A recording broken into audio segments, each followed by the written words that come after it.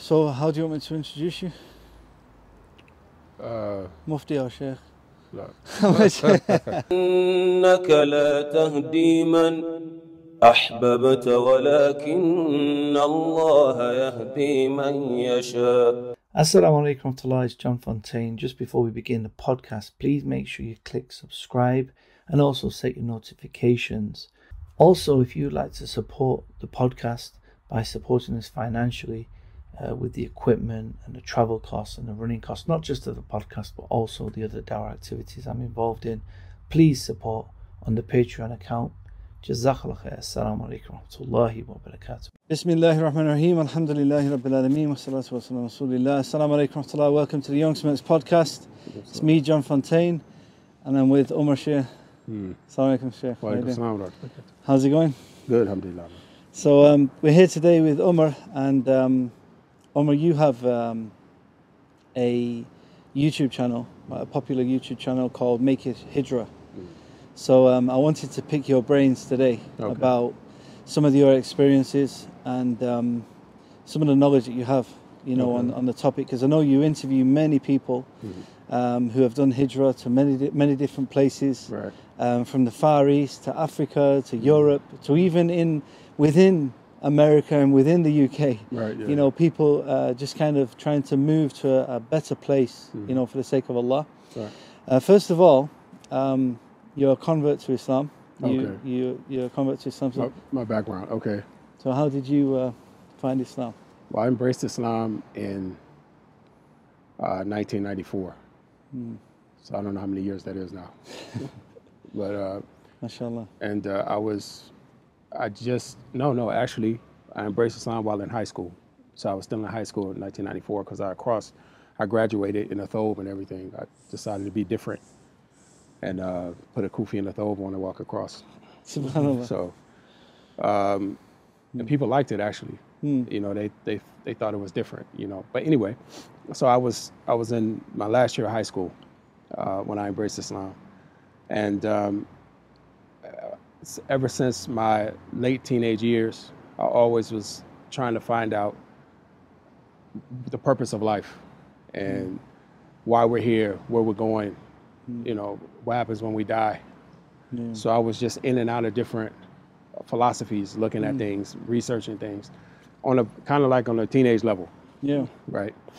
So it's before YouTube, right? Yeah, before YouTube. So how was you researching? What was the method? The researching came through people, because people would come and say, I'm a Jehovah's Witness, and they'll give you the information, or I'm this, and they'll give you the information, and then you're interested, but you don't make the commitment. Yeah. And even I have friends that embrace Islam, and they would come and talk to me about Islam, and then give you some literature, because back then it was just hard copy literature you had to read. So Islam is really what convinced me. Like talking to them, they didn't do a lot of take me to the mosque or anything like that. They just would come and talk to me.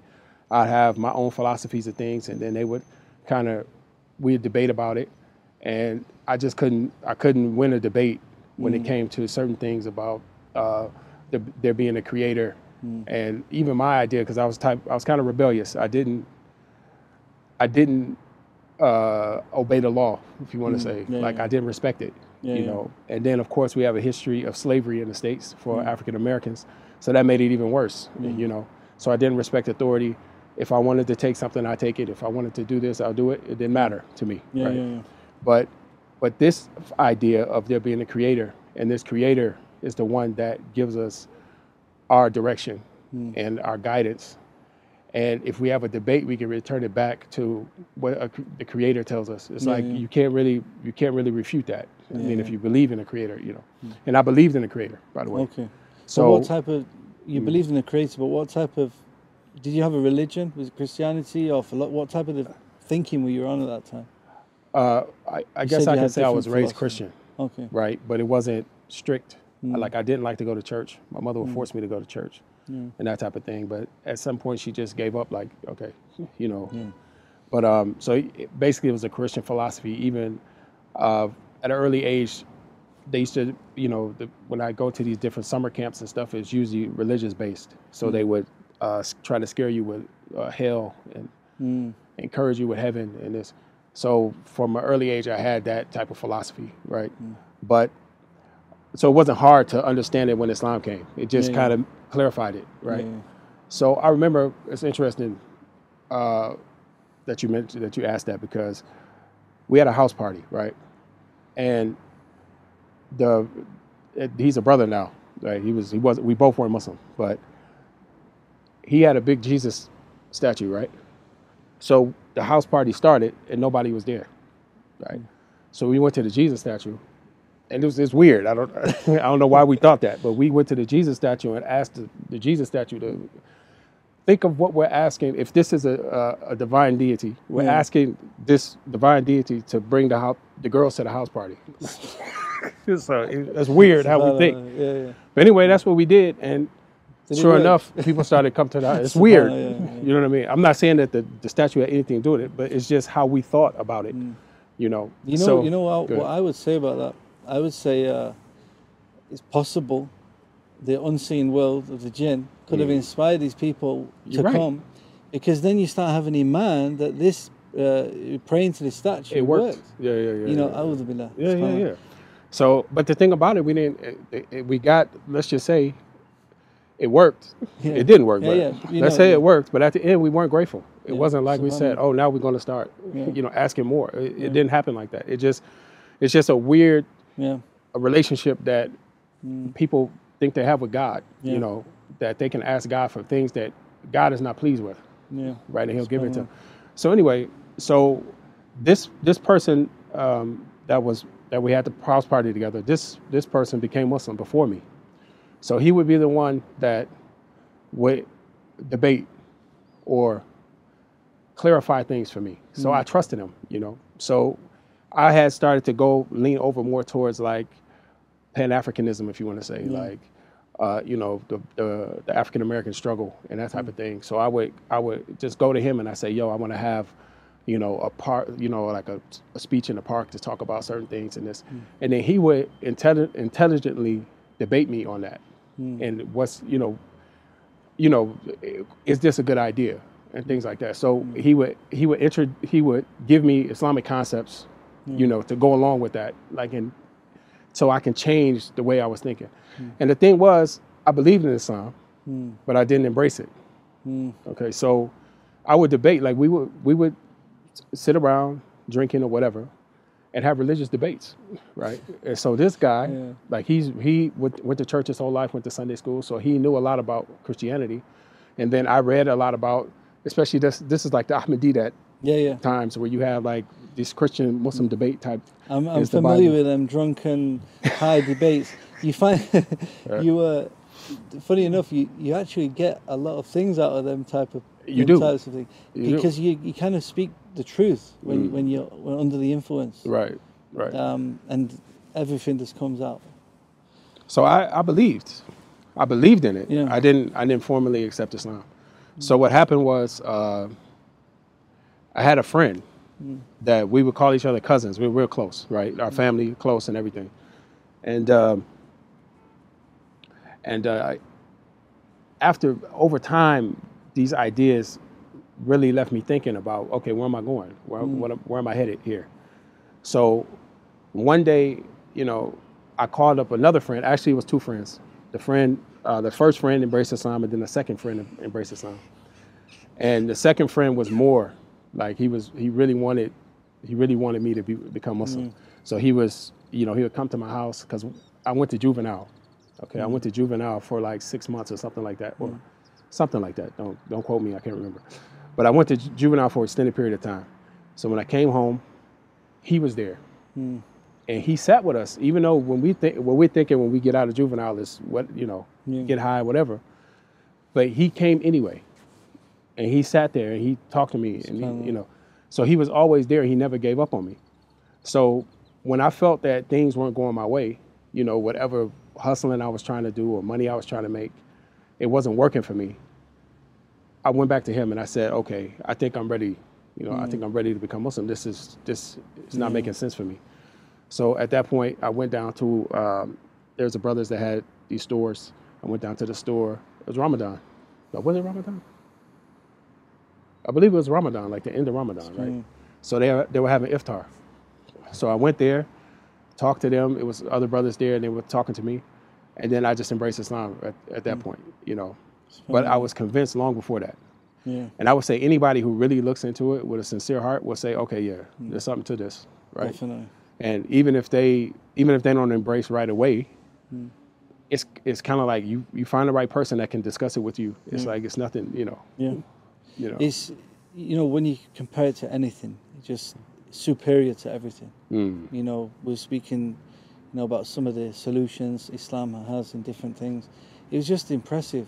You know, and I tried to do the same. I tried to refute Islam in the beginning from a Christian perspective, even though I wasn't a Christian. I never believed in it. Right. But it's just traditional Christian, you know. Right. And or culturally Christian, I should say. And yeah, it's very impressive, you know. And subhanAllah, so many people come into Islam all over the world. So, what part of the States were you from? I'm from a city called Milwaukee.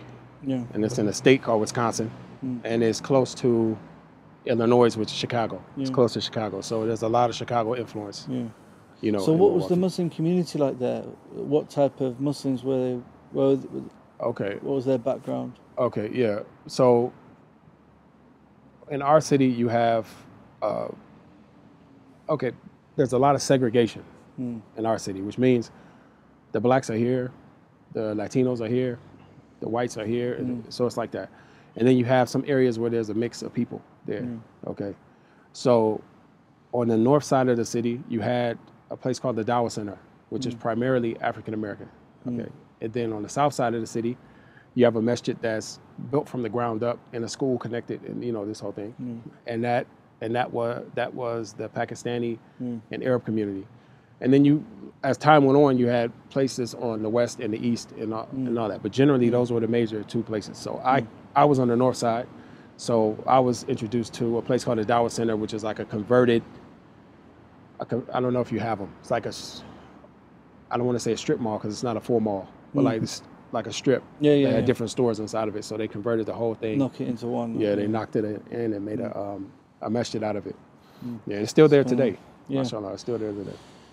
So, you've been Muslim for quite a while. All right. And you spent a lot of time outside of the States since being a Muslim. So, at what point did you decide, you know, I'm going to leave, and why? Okay, yeah. So, since I became Muslim in Ramadan, you had Taraweeh, right? And the brothers that I embraced Islam with, I would go to the masjid and hear these long recitations. I didn't know what was going on. Okay, so it was kind of a culture shock a little bit. And everybody would sit on the floor, and the khatib, the speaker, he would speak in English and Arabic and this. So I'm just like, you know, all right, I understand the basic part, but this part is a little bit, you know. And, you know, personally, I'm not the type of person that just, you know, just like if you're talking, I don't understand, I want to know what you're saying, right? And especially in this case where you're talking about Allah saying this, right? So I really wanted to know, you know, what the words mean, at least a basic understanding, right? Because I wouldn't consider myself like a hardcore Talib al-Ilm or something. I'm not. But on a basic level, if Allah is saying something, I would like to at least have an understanding. So I met different people. I even met converts like myself that has or seemed to have at that time. Because if they say Alhamdulillah, that's something, you know, because you don't know anything. So they appear to have some Arabic language and stuff like that. So I said, yeah, I really need to learn. So I tried to learn locally. And I got some basic things like have the Baytun and all that stuff, right? But I said, nah, I need more. And at that time, this is the time when everyone was going overseas to study. There was a popular place in Syria that people would go, in Damascus, Egypt. You would have to get kind of a scholarship thing to go to Medina, you know, but basically the open places where you can just go into, Syria and Egypt. Of course, you have Morocco and other places, but it wasn't as famous. So I decided at that point, I said, okay, look, I need to learn Arabic or at least have a basic understanding. So I'm going to go ahead, inshallah, and go. No, actually, I wanted to go to Medina. In high school, when I was finishing high school, I would even tell the teacher, okay, I'm going to go to Medina. but I didn't have a way. So over time, I always had the intention to go, but it became clearer as time went on. Like once I started to make money and do things that I had to find other options that I can be kind of independent. That I don't have to wait on somebody to say, okay, you know. So yeah, we just made a little switch because the sun was coming in, so take it away. So, sure. So yeah, you were speaking about the reason why you made the switch initially was for educational reasons. Right. You know, you wanted to study, learn more about Islam, learn Arabic. Right. It wasn't necessarily like a fleeing something or leaving because of America. It's leaving to gain something, you know. Right. So at what point did you kind of start thinking about Hijrah and the topic of Hijrah? Because, you know, you've got your channel, right? Make Hijrah.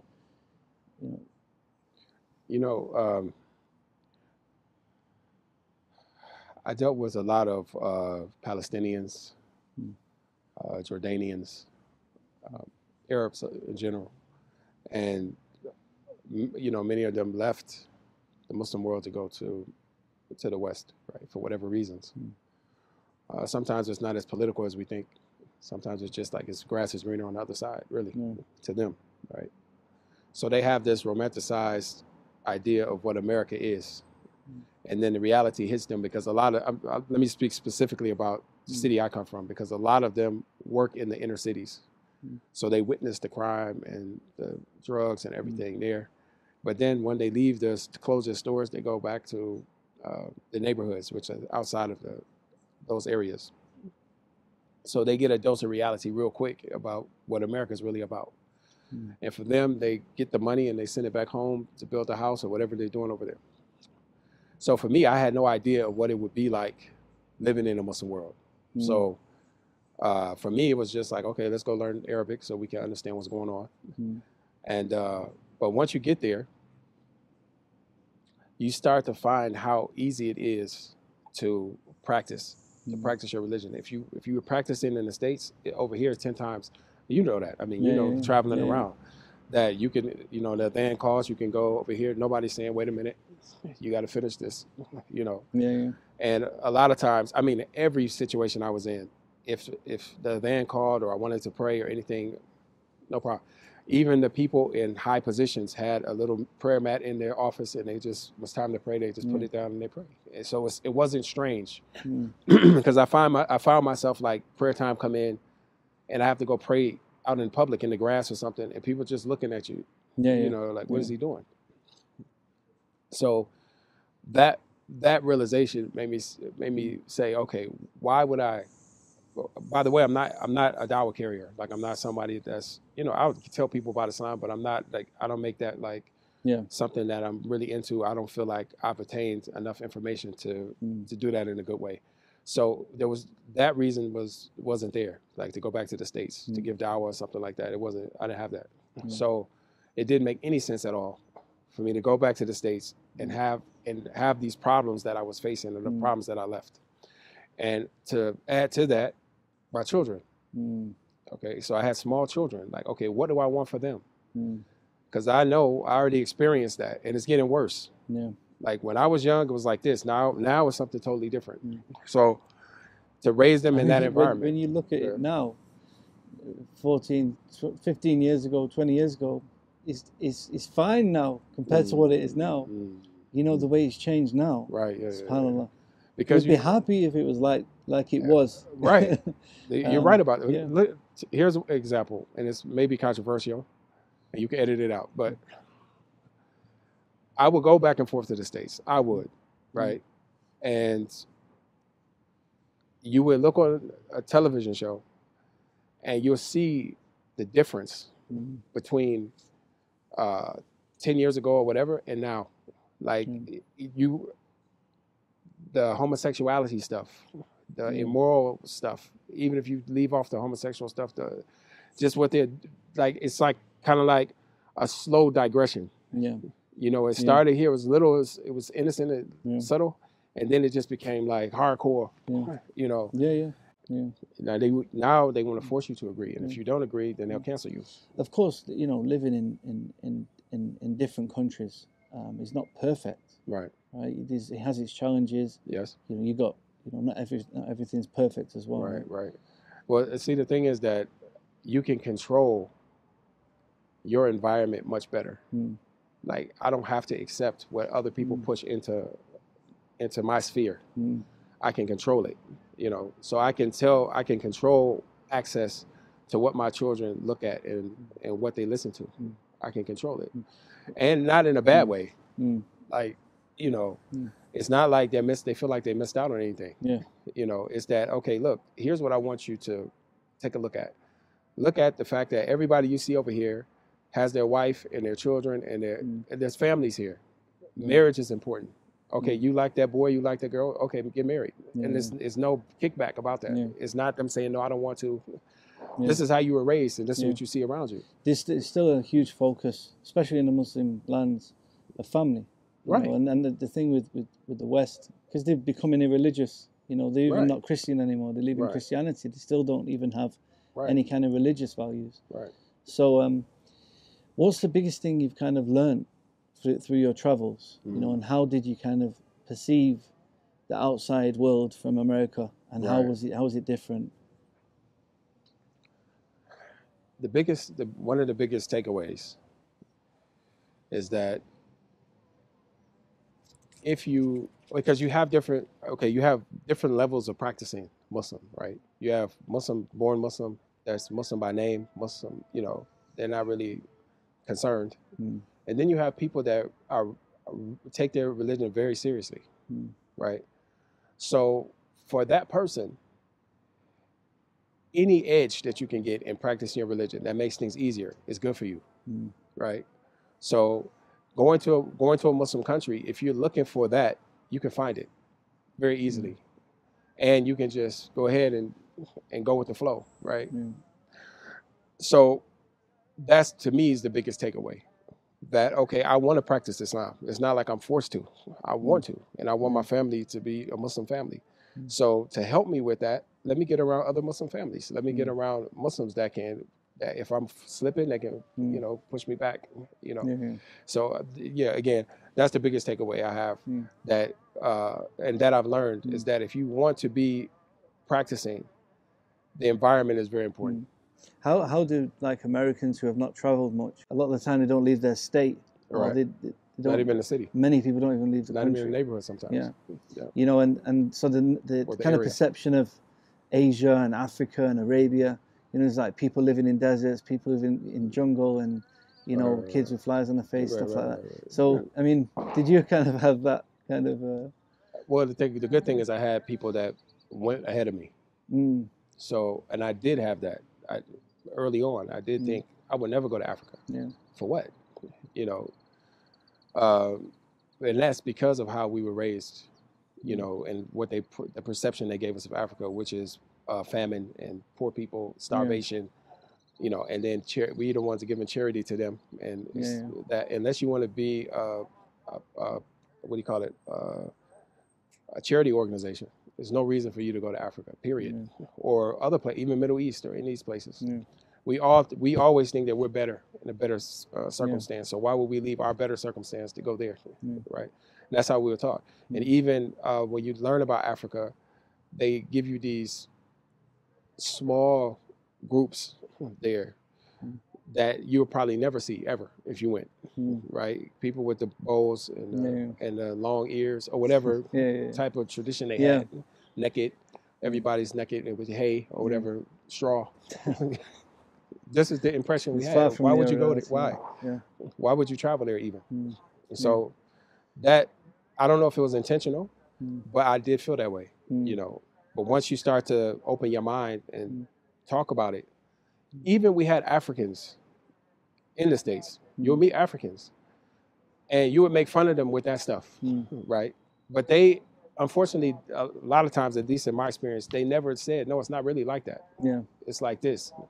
They just went along with it, making fun, laugh, and that's it. Nobody clarified, So, you've got your Make Hijra website, the YouTube, and you've been interviewing different people who have made that leap.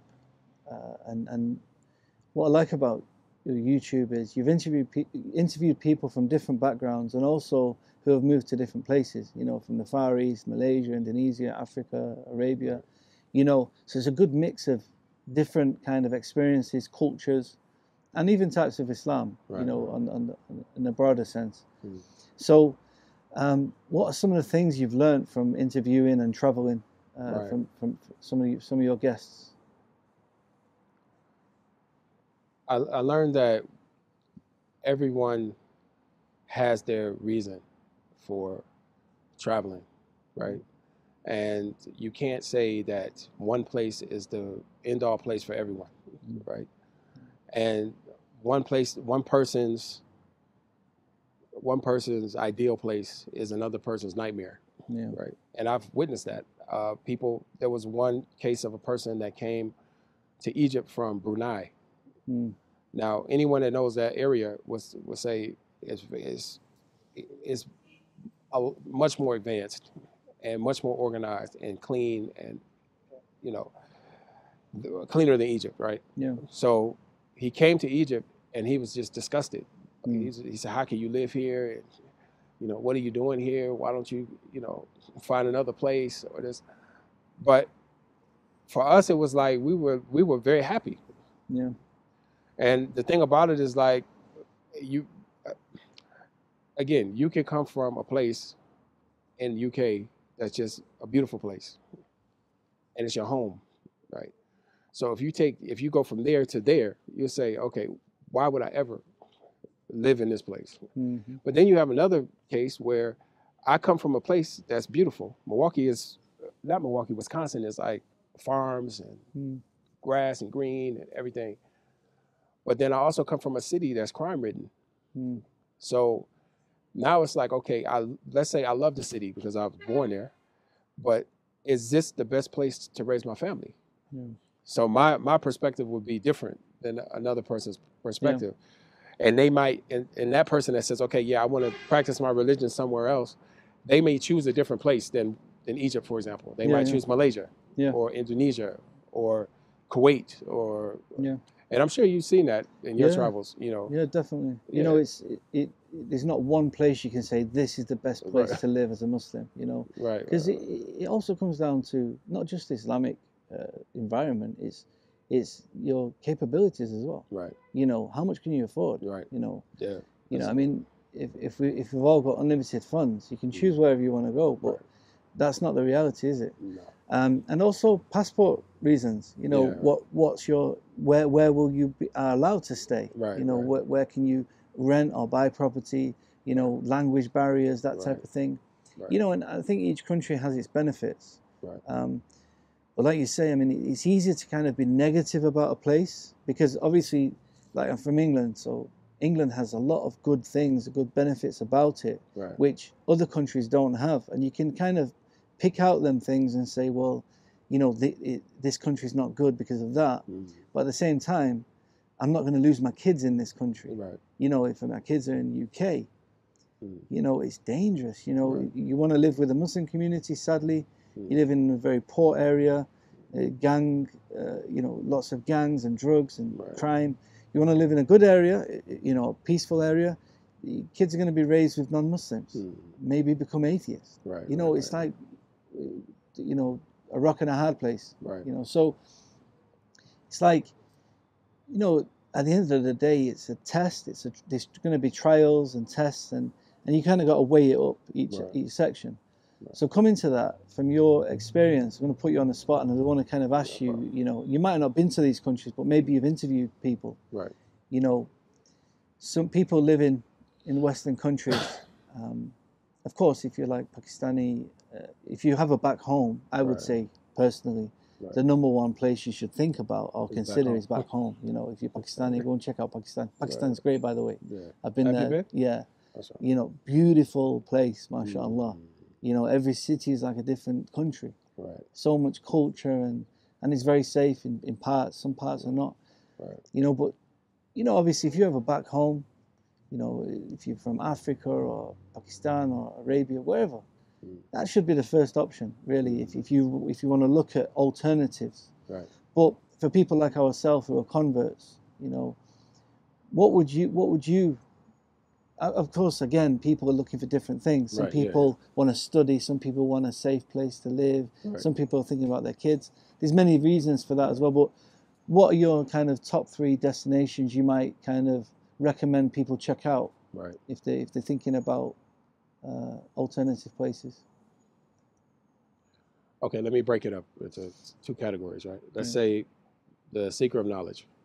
Okay. The seeker of knowledge should go everywhere, right? And this could be a bit controversial, but you have to have a broad scope. The dean is not like this pigeonhole like that. It's like we can have a small library of books that we never can read in our lives, like that amount, and that's just a small one. Like think about the huge libraries of Islamic knowledge that are there, and the years and years of Islamic heritage that we have. Like, there's no way. So a real seeker of knowledge should travel around and find people that they can study with in different subjects and different sciences, right? Mauritania is great, right? And again, people will have their opinions, but Mauritania is great because they still have a lot of scholars, you know, and things are set up there and they help you, like, and the people are supportive for this. So Mauritania would be definitely a good option. And then that would probably be first. And I know that's controversy because people love Saudi Arabia, but I'm just being honest from my personal opinion. Secondly would be, I would say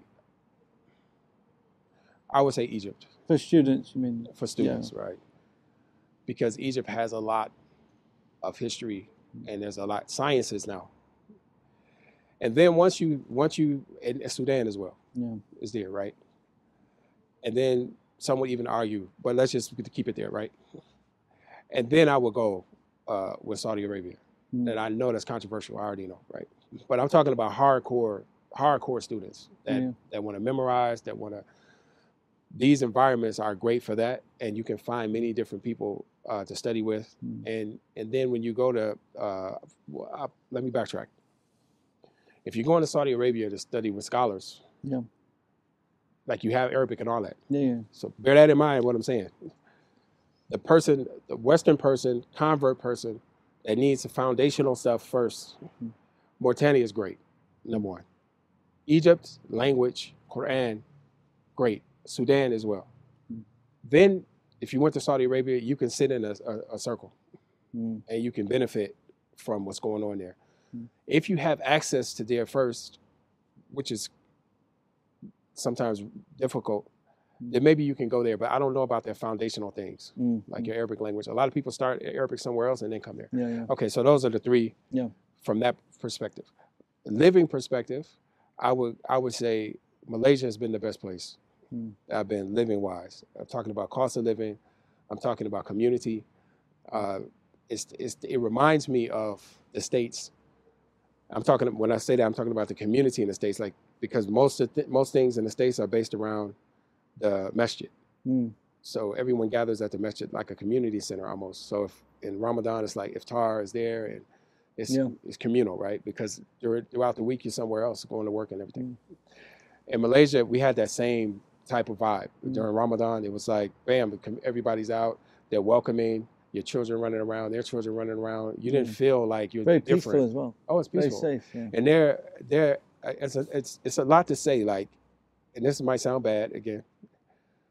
If anybody has a problem with what I'm saying, just talk to me.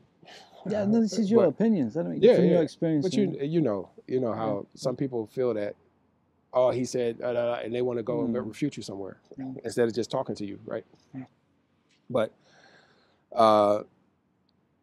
in Egypt, you'll find the knowledge, but sometimes the knowledge doesn't match what you see in the street, right? And that's problematic, right? In Malaysia, what I found was that the manners that Islam promotes are in the people. Right. Have you been to Malaysia? Yeah, I have. Yeah. Would you agree with that? Yeah, I know where you're going. Egypt's very rough and tough. And even without anyone touching you, you feel like you're being beat down. But with Malaysia, very gentle. Great manners, and Now that's on the surface level. So I'm not talking about well, you didn't go into the house and this that. But I'm kind of a person that's like I look at it. I want to make it clear as well. You know, I found this. I took Shahada officially in Egypt, and the family who hosted me and everything, the best manners in the world. You know, we're talking about every day on the street, hustle and bustle. We're not talking about families in the house, individuals. Because once you get into the family in Egypt, you know, subhanallah, you know, it's Islam, and, but you're talking about generally the culture, a lot more tougher. Yeah, I'm not talking about specific people. It's just in general. If you go there, this is what you'll find. But I agree with what you're saying. Yeah. So even this is an interesting story. We're in a restaurant, right? And the restaurant had these chairs, these plastic chairs that I don't know if you only find them here, right? In these places, right? But they're like the legs are like they can. Yeah, they bend out. They bend out. So I'm sitting there, and the chair keeps giving out, right? So I'm pressing on the table to prevent it from falling. So this happens like 3 times. Right? On the 3rd time, I can't get the grip on the table, so I fall back. Right? I catch myself, but I fall back onto this guy's wife, right? And I'm like, I'm sorry, you know, this is, if in Egypt it'd be a fight. But here the guy looked at me, smiled, and said, no problem. But that's their manners. That's the man. Like he doesn't want to fight. Like he wants to see, okay, was this an accident, or did you do it on purpose or whatever? And the wife even felt good of you. It automatically they presume good. Yeah, they think like, okay, I know you didn't mean to do that. No problem. You know, go ahead. You know what I mean? So yeah, the Malaysian manners. I mean, it wouldn't have anything to do with you being like a 6 foot American like. No. Because actually they're not scary, by the way. That might be a misconception because a lot of them are small people in that, but they're not. No. Yeah. You know, but again, like all the interactions I had, I have to really think about it if I can think of a situation where a person had bad manners. Yeah. Doesn't mean it doesn't exist, but on the general, Malaysia is great. On top of that, it's modern. And it's consistently modern. Like you can go from one point of the country to another point of the country and it's consistent on that. That doesn't mean there's no villages or this stuff. There are, but I'm saying generally the infrastructure, if you go on the highway somewhere, it's consistent, you know, from point A to point B. One thing about Malaysia, one of the downsides, which have kind of happened more recently, is the visa situations. Right. Especially with the COVID, they've been very difficult in terms of allowing people to, you know, who have visas to leave and come back. And so this is also something. Yeah, there's something. I think it's going to ease up in the future. Inshallah, this is what I think. But I thought that too a few years ago that it would ease up. It didn't. But it's possible that it would ease up. But Malaysia definitely, like, it's a beautiful country, beautiful landscape, just natural beauty. And I liked Malaysia. I enjoyed my time there. I enjoyed meeting the people. For me personally, it's just not a culture that I connect with. It's not something I really enjoy. If you know what I mean. Like I love being in Arabia, Khalij, or I love being in Africa. Anywhere in Africa. Anywhere in Arabia. It's just what I like. So people have to take them things into consideration. Yeah, food as well. Yeah, Malaysia. They got good food. That's the thing. Like what I'm saying is Omar's opinion. Yeah. So you can take it and throw it, right? Because your opinion may be different. Not you, but just people watching will say, "No, I hate him." I know a guy said he cried because he wanted to leave Malaysia. So I didn't cry, but remember, But you cried because you were leaving. I'm crying because on top of that, I spent a lot of time in Egypt. So it was kind of a breath of fresh air. Because if you spend too much time in a place, you think all places are like this. Like even that's why in the beginning, like the first year, I went to Syria, I went to Jordan, so I can see. As a matter of fact, we landed in Jordan on the way to Egypt, and we was like, "Yo, this is okay." Then when we got off the plane to Egypt, we said, "What is this about?" Because you had the people Egyptians I love Egyptians, man. I'm not gonna, but they're. You actually look like an Egyptian. Yeah. You look like my friend, actually. Yeah, it's funny. So, I mean, what I mean by that is like when you get off the plane, they're like aggressive, like, but it's just in other countries as well. But in Egypt, especially, like you say no, it doesn't matter. They just keep going. You need a taxi, you need a, and to some people that might be off-putting, you know, they might feel like it's a bit too aggressive. I said no, but also it's desert, so of course it's dusty. You know, some people may not, you know, feel comfortable with that, and then like it's a lot of pollution.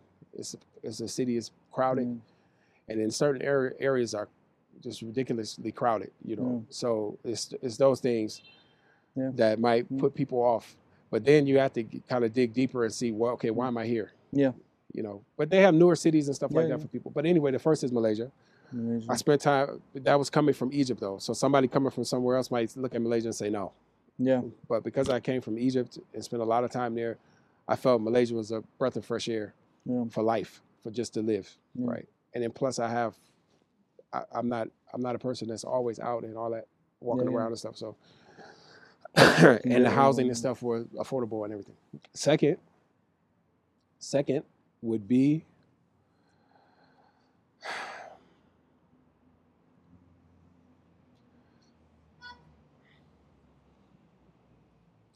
I want to say UAE. I want to say UAE, but it's not cheap. It's not, you know, all that cheap stuff is out the window. I think UAE is one of the best options if you are teaching, if you have a job. Yeah. Because you're going to get very high pay. Yeah. Tax-free. Right. You know, high living. Right. And especially young families. Right. You know, your kids will be all right. But it's not final destination. Right.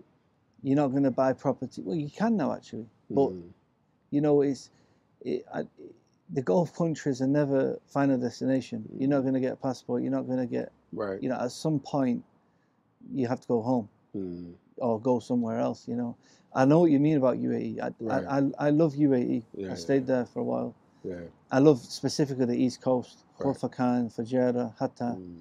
Beautiful. Yeah. People just think about Dubai, UAE. Dubai is good. Of course, there's fitna there. Right. But it's not like UK, you know. Right. But people don't explore the UAE. They just think Dubai. And there's so many places in UAE. It's a huge country, you know. But I know what you mean about UAE. UAE? Yeah. Again, this is, okay.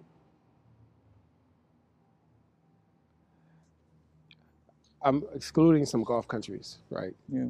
And the reason for that is because if you want to live temporarily, right? Even UAE, people will say it's temporarily, but there are brothers that stay there, like have grandchildren there. So, and there, same with Saudi Arabia. There are people that have been there for years and years and years. But I hear that, this is just what I hear, that you can be all of a sudden told to leave, you know. Yeah. So if you're talking about a temporary, if you're able to go temporary, you should just go explore. Yeah. You know, if you want to settle for a period of time, this is what I'm saying with these places like Malaysia and this, because people argue Malaysia, they don't speak Arabic. Actually, they most of the Islamic studies and everything is in their own language, and they don't care what you think about it. You know, Indonesia, a lot of people speak Arabic in Indonesia. Yeah, so actually a lot of people that came from Yemen and different places from studying and stuff like that, and they're in Yemen and established there. I mean, they're in Indonesia and they're established there. I haven't been personally, but I hear you have to. The English is out. Is not. You been there? No, it's not. The Indonesian. You've been to Indonesia? Struggle with the English, but the Arabic they're very good with. Yeah. So you've been in Turkey now for a week? Right? No, it's only been maybe about 3 days. Okay. Yeah. And you're exploring. You're checking the place out. Right. What do you think of it so far? What's your first impressions? Okay. You've been to different cities, you know, and different vibes. And I like Turkey. Okay. But again, it's coming from the perspective of living. It's not from the perspective of studying. I'm not saying you can't study somewhere, but from a living perspective, I actually love Turkey. It's beautiful. It's clean. You have masajid everywhere, which I didn't really expect to see. Like I'm talking about if you're driving. Yeah. You look over here, it's a big masjid here, big masjid over there. It's everywhere they have masajid.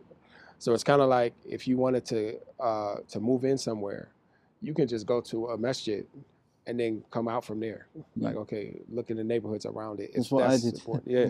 I picked the best masjid I like and just mashallah. Look, you come down over there. It's a few minutes away and you're there. Yeah. You know what I mean? I would love that. Yeah. You know, I would love that. So that's the thing about Turkey. And then it's a diverse. Like here, you have these. See, you remember in Malaysia how the mountains are? Yeah. They're like green mountains like this, right? Yeah. And in other parts, they're like just mountains, like Rocky Mountains. Yeah. You know, so you have these options actually. Like, okay, I like this view, I like this landscape, I like how they built up on the hills and and then you have flatland that you could.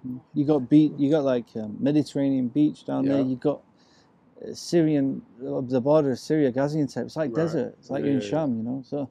Right. So many options. Yeah, and even the coastal places. Yeah. And even the weather options. Like if you want to really warm weather, you can go here. If you want it, like you want to see the seasons, you can go here. Like Turkey, mashallah. And then this has the history. It has history. Yeah. That if you can, like, you probably wouldn't run out of things to do. Like even in maybe smaller cities, you can say, okay, this was the Sultan who used to live over up the hill, or whatever. Yeah. And you can get like some historical perspective of what's going on. So. And of course, there are seculars and all that stuff, and there's political stuff. But at the end of the day, it's like you're on the ground. Like I'm here in this neighborhood. I don't really care what the secular guy is doing down there. You know, so just. And even the people that are not religious, they're not attacking you for your religion. They're not bothering you with your beard or your niqab or your hijab. You just get about your business. Yeah, you're right. And you're right. I mean, they have areas that are. I can't think of the names, bro. It's in Istanbul outside. But areas that are like primarily, like most of the people are foreigners there. Yeah. And you can see it on the street when you go there. Bashak Shah, I think it's called. Yeah. A lot of Westerners. A lot of foreigners, a lot of Arabs or whoever, you know, that are there, that if you feel more comfortable in an environment like that, it's available, you know. Yeah. So I'm still exploring, I'm still learning. But I really like Turkey. I really like, another thing, visas. Very easy. So if I did that list again, Malaysia wouldn't be at the top of the list. If you include, because you can get the visa, and they have many options. And same with UAE, they just invent new options, you know, as you go. Especially if you do business and stuff like that, you can get into the free zone and blah blah blah, you know, that stuff. But here, you don't have to do all that. You don't have to do all that. You can get residency. You get a 2-year contract on your rental, and then you can get residency, and then you can take it from there. You can buy property, you can get a passport even. Yeah. So that idea of hijrah is even more realistic if you're looking at Turkey. Yeah. You know, and then another thing that's important, besides the extremes, right? You can kind of create your environment. Yeah.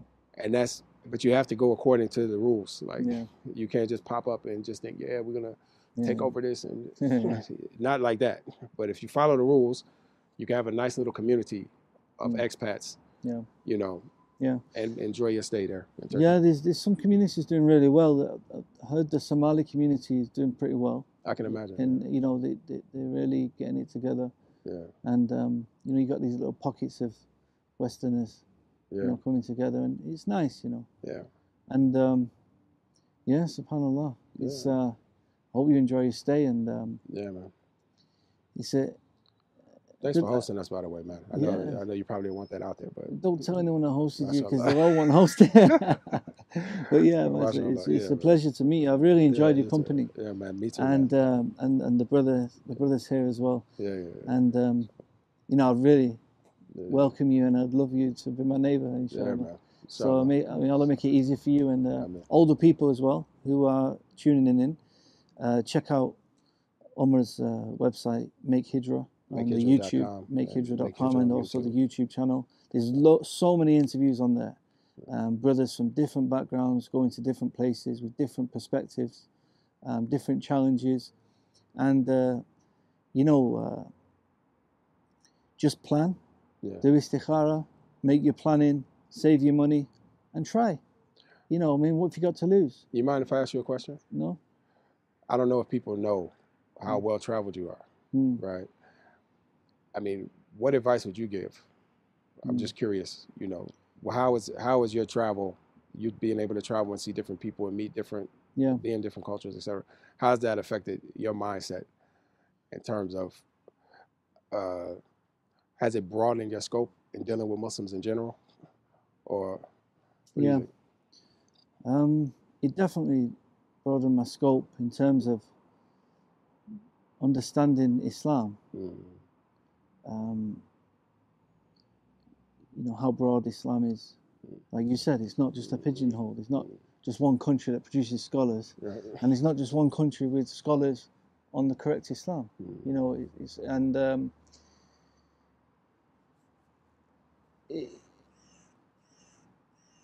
also there's a big, I think culture is really underestimated. And I think culture is a really important part of Muslims. You know, because like with the Western culture now, where they're leaving the Christian religion and their old culture, their old values, they're losing it, and they're losing their way now. Where the Islamic culture, like you mentioning, whether you've got secular people in Pakistan or Turkey or their culture is still so heavily influenced by Islam. Right. It's like in their blood. Right. You know, like their manners are, you know, you speak to people in Pakistan who they're not religious at all, but they're so religious, and you know they practice so moral, and they have good values, and you know, so culture is very important. Right. And us being converts, coming from, you know, a culture of kufr, you know, yeah, our parents may have raised us well to a certain extent, but we don't have that moral guidance. So, you know, anyway, to the point of traveling, I've traveled a lot. You know, I've been to over 75 countries last time I looked, and me, I like Arabia, I like Africa. I see the benefits of places like Malaysia, Indonesia, and I think these are great places for people to live. So I think it depends a lot also on your financial capability. What can you afford? Right. You know, what your education level is.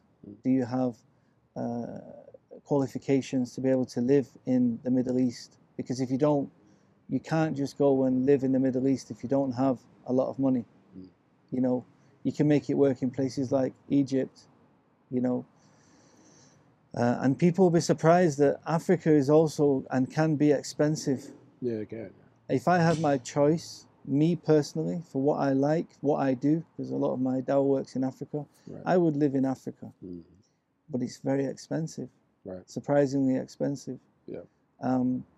Places like Turkey, great infrastructure. Your children will be safe. Right. And for me personally, I'm not looking for a place to study. I'm looking for a place to house my family peacefully. My children won't be attacked with their Islam. They'll be able to grow up, not feeling inferior culturally, which is a problem you find in the UK, where even some Pakistani communities, they have this inferiority complex of the English white people. You know, they're always second-class citizens. Right. Same in America, different communities. You know, so, and that has a big impact on the children, psychologically. Right. Yeah. So places like Turkey, they're not going to be bullied for their Islam. I'd rather them receive racism than be bullied for them being Muslim. You know what I'm saying? Like, you know what I mean? Yeah, I got you. Yeah. But when you're attacked for being Muslim, this is why you find people being shy or embarrassed of being Muslim. And I don't ever want my children to have that. Right. You know? Right. So, again, it depends who you are, your financial capabilities. It also depends on your own culture, where you fit in. Right. Because, you know, as a white guy, I'm not going to fit in certain areas. Right. As a black guy, you're not going to fit in certain areas. It's just simple as that. Right. I can't live in certain places because you could get kidnapped. You could, it could be dangerous for you. Right. Same for you. Right. You'd have a scope of places that'll be open for you. So Right. I think everyone needs to, look at their own situation, think about what they need, priorities. Is it studying, children, finance, and go there on your own first. Don't just pack up and take your family and think, Bismillah, I'm living on istikhara. Right. I've seen people do that. You have to plan. Right. And go and check it out. Do your research. If you're the head of the household, fly on your own. Right. Go and check it out. Get things sorted before you start, Right. moving the family around. Because it can be very expensive to move around as well. Right. That's just some thoughts. We could talk about this all day, but yeah. But you know what though? With this, I'll make it brief. There's a cycle that's starting, and Allah knows best how it will go. But the cycle is, for converts in particular, they embrace Islam, and then they start a family, and then they begin to lose their children. Yeah. Right. But remember, you were David, and your son is Muhammad. Yeah. You embrace Islam. He had, but Muhammad now is in an environment where his people are the people in the neighborhood, the people at school, the people this. So now you have Muhammad being influenced by that, and then Muhammad starts to leave off some of the things he was taught or raised with, and then he becomes just like David, another guy. Right. So you start to lose. And I've seen this. This is not just a theory. I've seen people just lose their family in one generation. Yeah. Right. And then other people, they're coming from overseas. They're coming from Muslim countries to non-Muslim countries. And all those years, even if they weren't practicing, they had an Islamic identity. And they didn't know anything else, like family values, this. It was all just handed down, and they just kept it going. The minute they moved over there, now they have their children being raised in this environment, and they start to just lose it, right? And theirs, it might go one more generation, and then finally it's just gone, right? So anybody who's concerned with that and wants to break that cycle, it's an excellent idea to consider another country or a Muslim country. Yeah. That way you can some would argue it doesn't matter, legacy, okay, when I die, it's over. But at the end, don't you want people that can pray for you? Definitely. Don't you want to be able to have that on your record that you raised a Muslim family and you cared, because you could have took them in any direction. Yeah. But we decided we want to be Muslims and practice Islam, and we want to have our families on Islam and keep that going. Yeah. Do you see what I mean? Yeah, I totally agree. If it's possible. And the other thing I want to mention as well, I think we have to be realistic as well, that not everyone is going to be able to do hijrah. Yeah, you're right about that. These, and we don't make them feel guilty for that. These communities back in England and America, where the communities also have to start making efforts to try and organize themselves, live closer together around the masjid, try to, buy property. I know that might seem out of reach, but rich Muslims need to come and give these poorer Muslims mortgages. Start getting the generational wealth of the getting people to own properties so they can be more financially independent. Right. But making the most of your community at home as well. It's all right, you living 20 minutes away from the masjid and worrying why you're calling me to give dawah to your 18-year-old son. Try and control your children's upbringing as much as you can. By hijrah might be moving from one city to the other. It might be moving from one part of the city closer to the masjid. As an example. I got you. So, it's we can't expect I don't know how many million Muslims in America and England, but there's got to be at least 5 million. You can't expect a mass migration of 5 million, But for those of you who have the ability, try it. May Allah make it easier for everyone. The bottom line is, as Muslims, we should be trying to make the best and the most of what we've got. You know, we should have these conversations more. Definitely. Just generally. Well, that's why you have to move here, so we can speak more. But even people in their communities, they can have these conversations. It's not like you're going to a place that's in some abandoned area or destroyed area. Jazakallah khair. I've enjoyed the conversation, not just on camera, but off camera. It's been nice to meet you. And yeah, bro. We'll be in touch for sure, inshallah. Assalamu alaikum. Just before I go, don't forget to check out makehijra.com and also the YouTube. I'll put the links in the description, and just go browsing. Check out some of the interviews. You'll get some benefit, and may Allah make it easy. Assalamu alaikum wa rahmatullahi wa barakatuh. إنك لا تهدي من أحببت ولكن الله يهدي من يشاء.